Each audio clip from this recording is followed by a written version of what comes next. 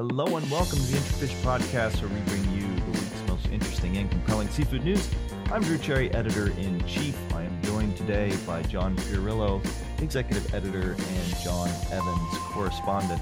Hello, gentlemen. We have a couple of hot topics to talk about today. We chose this week to focus on food service, given that, John, you were able to sit in on a really unique webinar that was actually put together by Sysco, the world's largest food service supplier. And they were able to enlist Bain & Co. to do some really kind of stunningly intense research that was, in essence, kind of a post-mortem on what had happened during the COVID period, and also sort of a look ahead of what it might mean. And a lot of these things have big implications for the seafood sector. Tell us a bit how it came about and sort of what they're telling us that will have, that will impact the seafood sector in the months and years to come. Yeah, it was an update actually on one that they did more or less at the start of the pandemic. There was a clamour for them to do that, and they very kindly invited us to listen in on the webinar.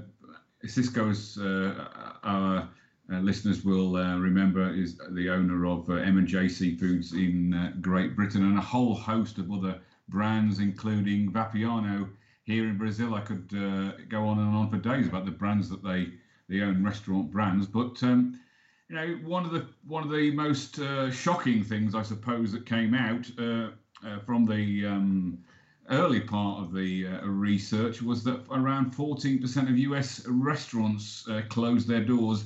And if you look at sit-down eateries, that rises to about 25%. And as Chris Beerley, who heads the Global Restaurant Practices team, who actually did the presentation, said 14% is less bad than people were forecasting 9 months ago. Even though it's a profound shock.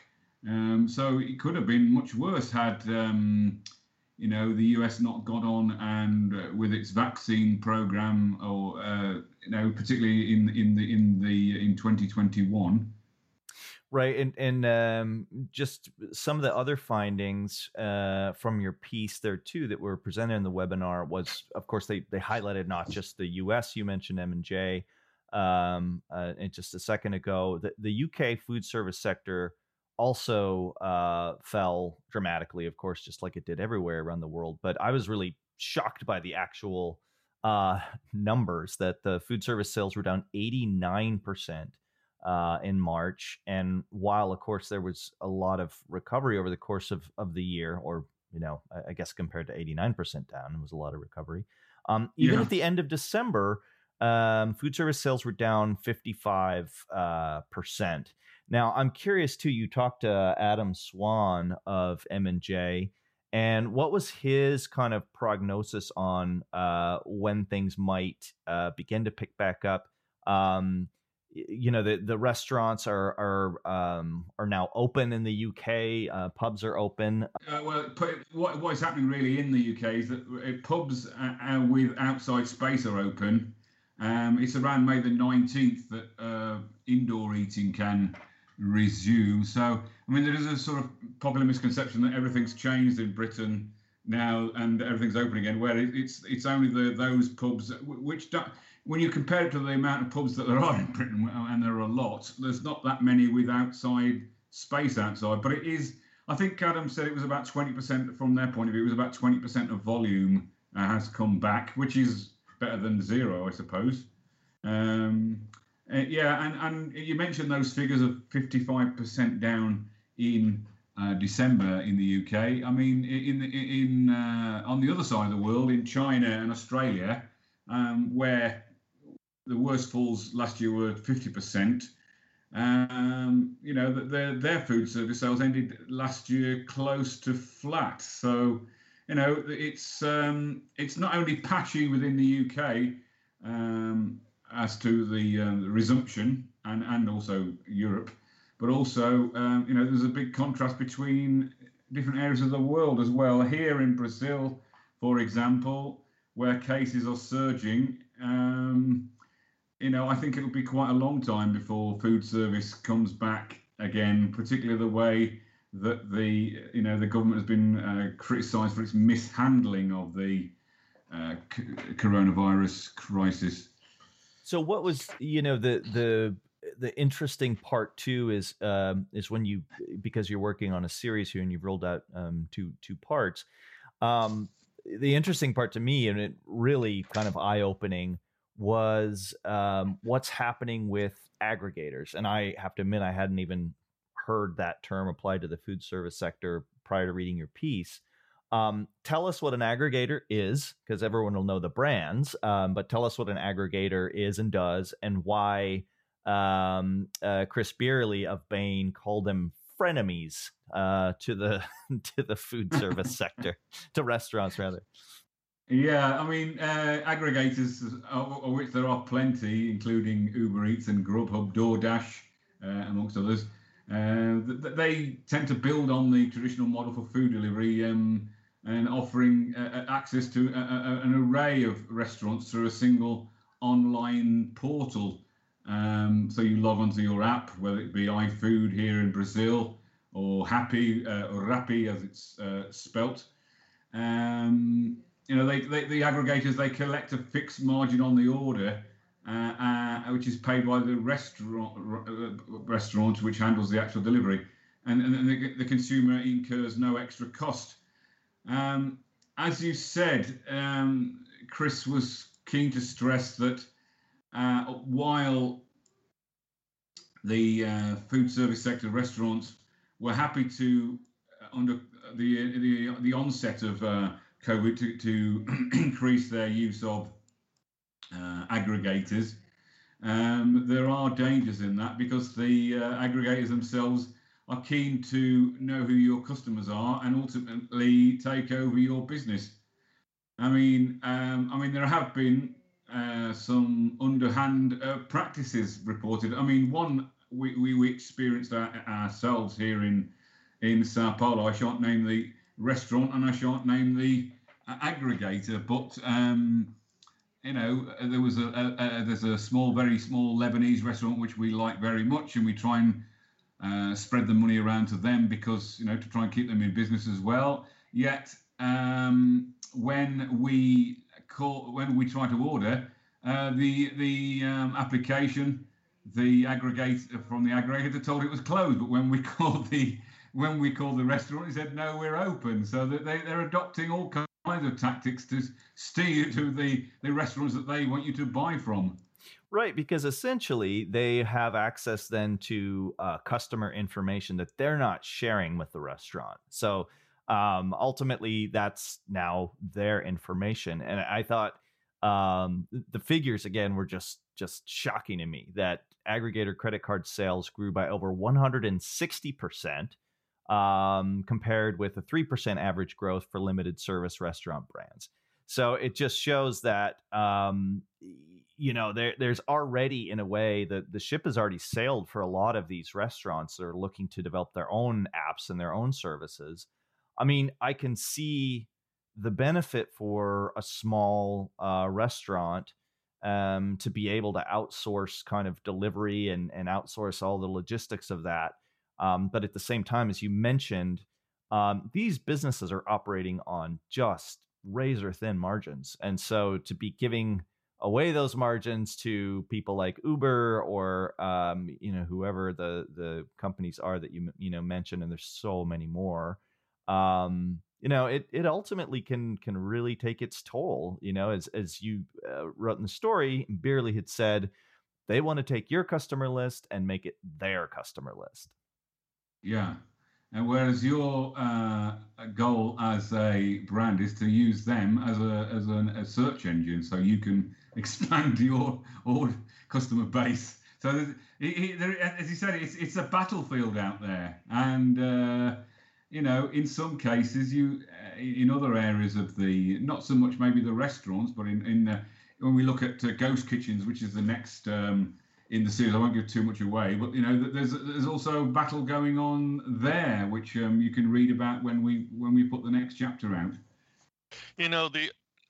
I'm sorry, just the irony of all this is that when COVID first hit, the restaurants relied on these services to stay in business, right? Because they couldn't have people in their shops. But the truth of the matter too is that those businesses, those delivery businesses, Uber Eats and stuff, a lot of them were struggling pre-COVID. So it's ironic that one saved the other and the other saved the other in a very odd way. But yeah, as you reported, John, I mean, it's quite dangerous to have these aggregators basically taking over your customer list and marketing to them. And I guess if you fall out of favor with them, that probably could hurt you. Plus, they're charging a lot of money to these restaurants to, help them with this delivery and customer contact stuff. So, yeah, it reminds me of the former boss of Direct Ocean in France, when he told me that France's leading salmon importer, when he told me that he doesn't deal with supermarkets exactly for that reason, because they can drop you at any moment and get another supplier. So that's same sort of cutthroat business practice seems to have crept into the food service sector now. Yeah, and to go back to your part about the restaurants, I was in Los Angeles this past weekend visiting my son, and I got a glimpse of what might be coming as things open up in the U.S. because LA is doing real good with its COVID cases, so things are not completely open, but there's limited capacity in restaurants. Outside dining, of course, is great because it's LA, but the restaurants were mobbed. I mean, you generally had to wait. And in the one we just happened into, coincidentally, it was the first night for live music. So to watch people who have been cooped up for a long time, not only get out and eat, but have live music at their disposal, it was something to see and experience, to be honest with you. I was taken aback a little bit. But Los Angeles is looking at opening up fully by mid-June. So if it is any example of what's to come, I think restaurants are going to be doing just fine eventually. Not right away, but I think people want to get out and eat and entertain themselves. Well, and we just saw new economic data from the United States, that shows the recovery is for real. We're seeing already booming economy in the United States. John Fiorillo, just kind of sticking on the same topic, what do you think all this means for seafood when we're talking about, in particular, when we're talking about these aggregators? How do you see that impacting seafood, the delivery trend, touchless, touchless delivery and things like that, which are becoming more popular? Yeah, I mean, I guess it can hurt. I'm not sure about the aggregators and the delivery aspect, but what is caught my eye is that, okay, what do we know? We know that seafood is done very well at retail during the pandemic. That's great. We may have set all-time consumption records. We'll never know because NOAA doesn't seem to want to publish those anymore. That's another story. However, let's assume that continues, and then the restaurant business comes back, and the food service business is good business for lots of higher end species of seafood, a lot of variety of seafood species. So if that comes back strongly as well and retail holds its own, we may be looking at really, really good times ahead for seafood. Yeah. Well, I find it interesting that there will need to be some calculations on the part of seafood companies about the kinds of foods that are going to be best for delivery, best for these ghost kitchens, best for outdoor dining. I don't think we've really explored that too much, but there is certainly going to be changes in the species that are served. There's just some species and some product forms that just don't do that well on takeaways, and deliveries. So that's going to be interesting to watch as well. If I could just add, Drew, that in the series that we've done, the food service series that we've done, we have got 3 other chapters to come. The next one is on ghost kitchens. Won't give too much away.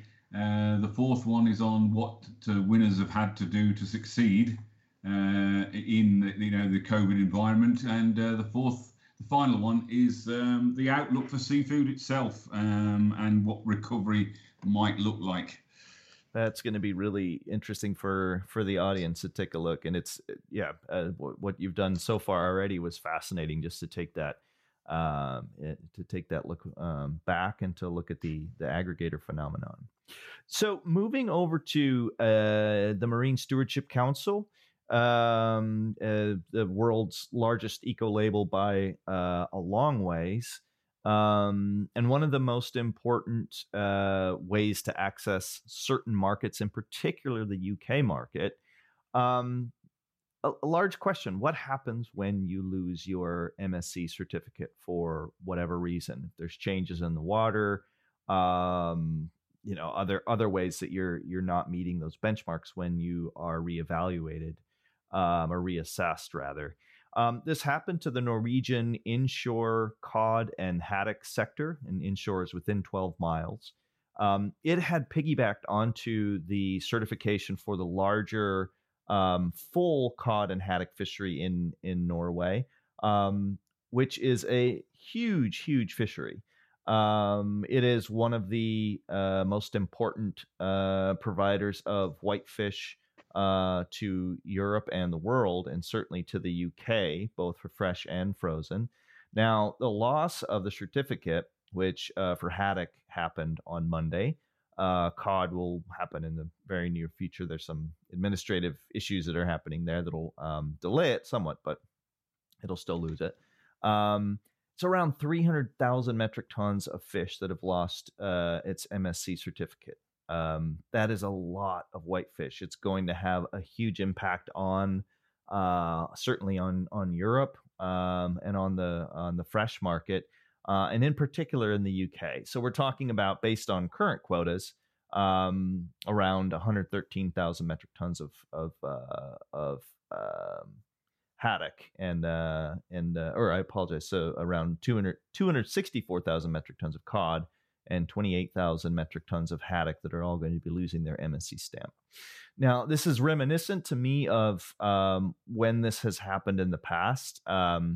Perhaps it is illustrative of the MSC's independence that the fishery is losing its certificate, because there's been criticism leveled that it's the MSC will do what it needs to do to keep its companies and client groups satisfied. But this, at least, is one example of how they won't. It's really frustrating to the Norwegian industry and Norwegian suppliers, and it's highly complex. Norway has the largest coastline of any country by the time you look at all those little fjords and everything and go all up inside those. And that's a lot of where the coastal cod is spawning, is in these fjords and up and down, north of the 62-degree line there. And it's just very difficult to get good science on it. But because of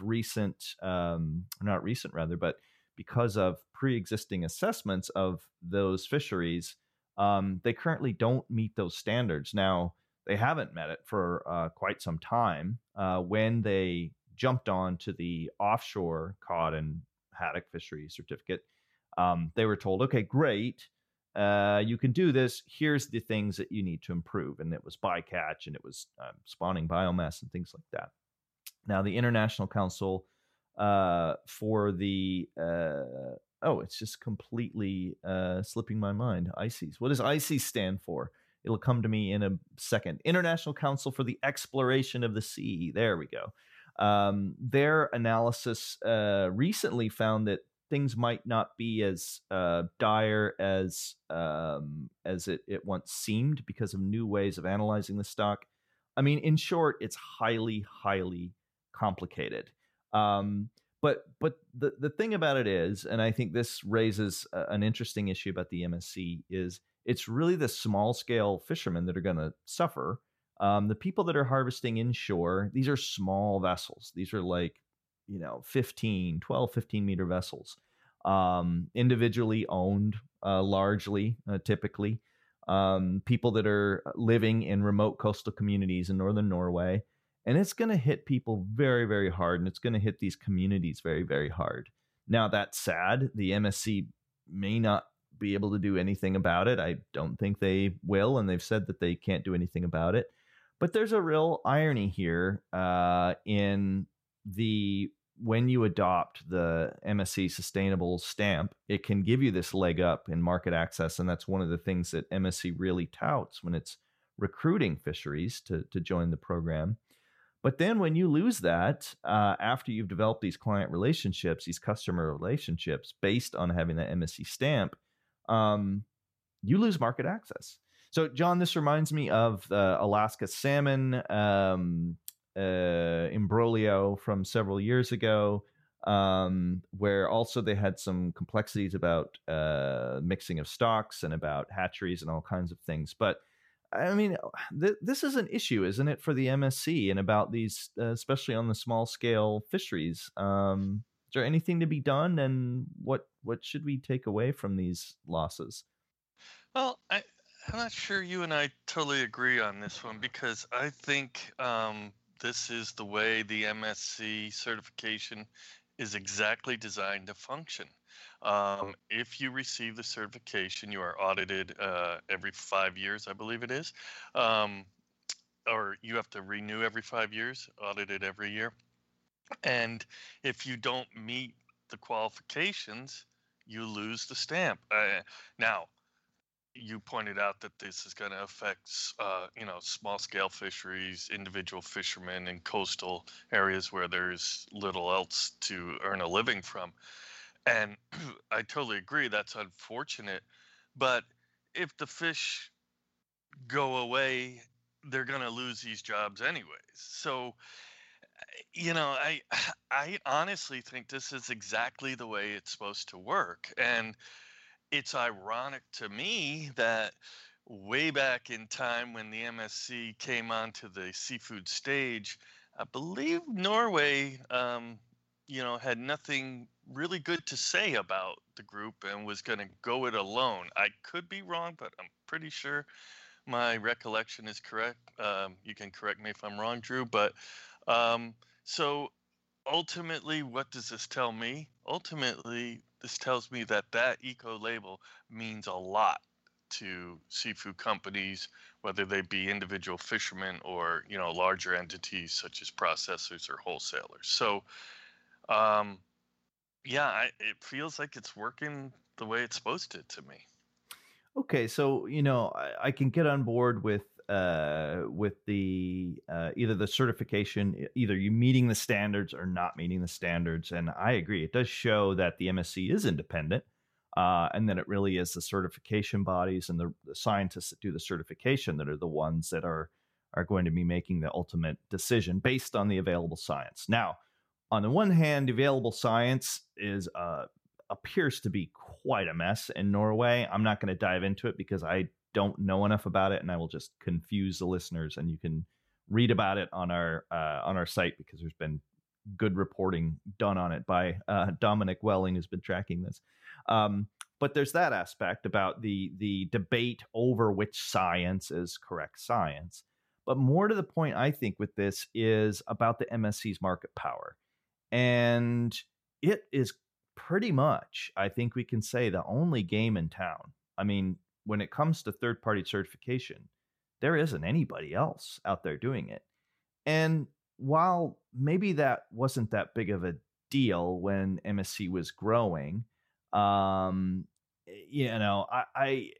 there was a lot of people, as you said, and you're absolutely right. Norway was one of the most vocal against it. Norway and Iceland were the most vocal, and Alaska. But they're really the only legitimate game in town that most retailers recognize. and most food service companies recognize. But to me, I guess the risk here for fisheries entering the MSC program is, I don't want to say it's a devil's bargain, but it's a risk, because if you are entering the MSC certification, you are a bit at the mercy of those standards until the end of time, or until the foreseeable future.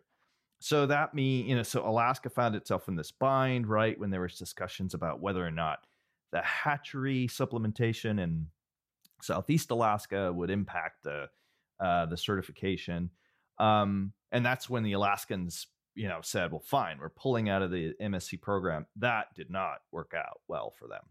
But again, it shows that, and they eventually came back into the program. But again, it does show this market power of the MSC is significant. And I do have questions about whether retailers themselves have become too reliant on the MSC as the only way to gauge sustainability. Because while I think the MSC standard is rigorous, and there's no question the MSC has done a great job over the years in kind of building this incredible critical mass, I also question, when you get to the stage and there really is only kind of one eco label, what's the risk of that? And is it too easy for retailers to say, it's not MSC, I don't want to use it? And is that is that shirking some responsibility for engaging with these fisheries? Well, I mean, from the beginning, the retailers have used the MSC and BAP and all the other ones out there as cover to protect. Insurance policy is what we used to refer to it as, because they got pushed from their corporate bosses. They got pushed to demonstrate sustainability, whether it be for raisins or seafood or whatever it is. So in the seafood world, this was readily available to them.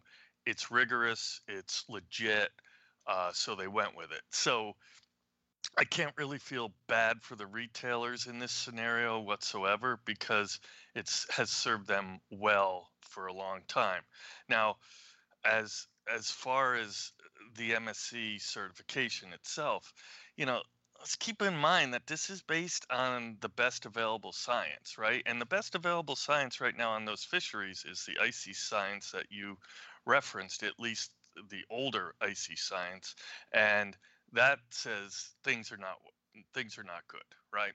Now, I'm assuming the MSC will have to now take a look at this new science and see if it alters their opinion at all, and maybe the certification is reinstated.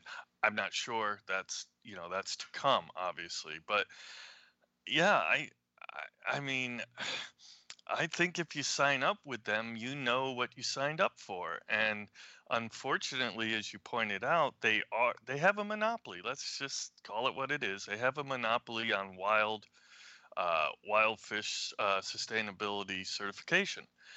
And that was always their goal, I'm sure, and it's come to pass. But I don't think it's a terrible thing when a fishery loses its certification, if the science is clearly telling us that to continue down the path we're continuing, there won't be a fishery 5, 10, 7, whatever, how many years from now. So yeah, that's where I sit. Well, I think it's going to be really interesting to see how retailers react, and whether or not they sort of embrace, or whether or not they kind of determine that they need to walk away from some of these fisheries.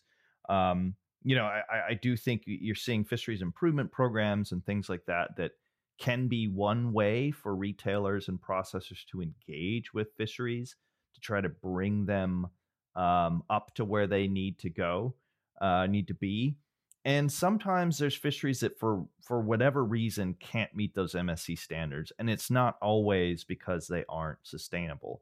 It can be a range of things. It can be about not having a client that's able to do all the paperwork and traceability involved. It can be a whole host of reasons. So I think it is important, though, that we don't confuse sustainability with Marine Stewardship Council certification. Those two are not equivalent. Marine Stewardship Council is one way to deem that a fishery is sustainable. It is not the full-on arbiter of whether or not a fishery is sustainable. Now, are there other third-party certifications that are doing as good a job?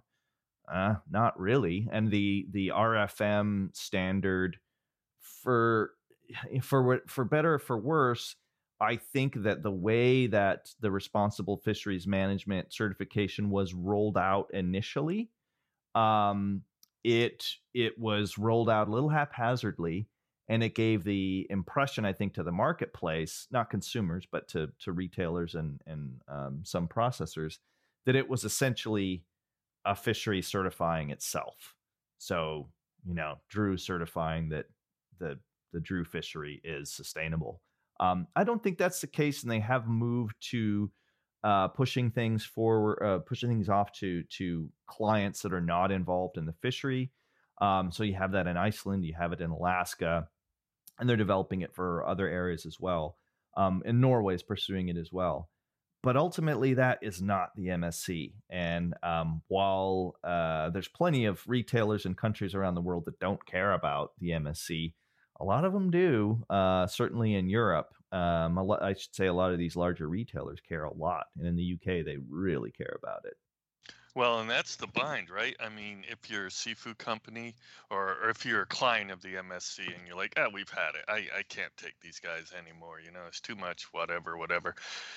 You can't really quit it, because if you quit it, the perception will ultimately be that, well, you're not there anymore, you left. That must mean your fishery isn't as sustainable as it was. I mean, that could be one way to look at it, right? So yeah, there is a bind there, I have to say. It's the Hotel California of eco labels. That's what it is. Okay. You gonna sing? No, I'm not. I'm going to end it before we have to sing. So thank you, John and John.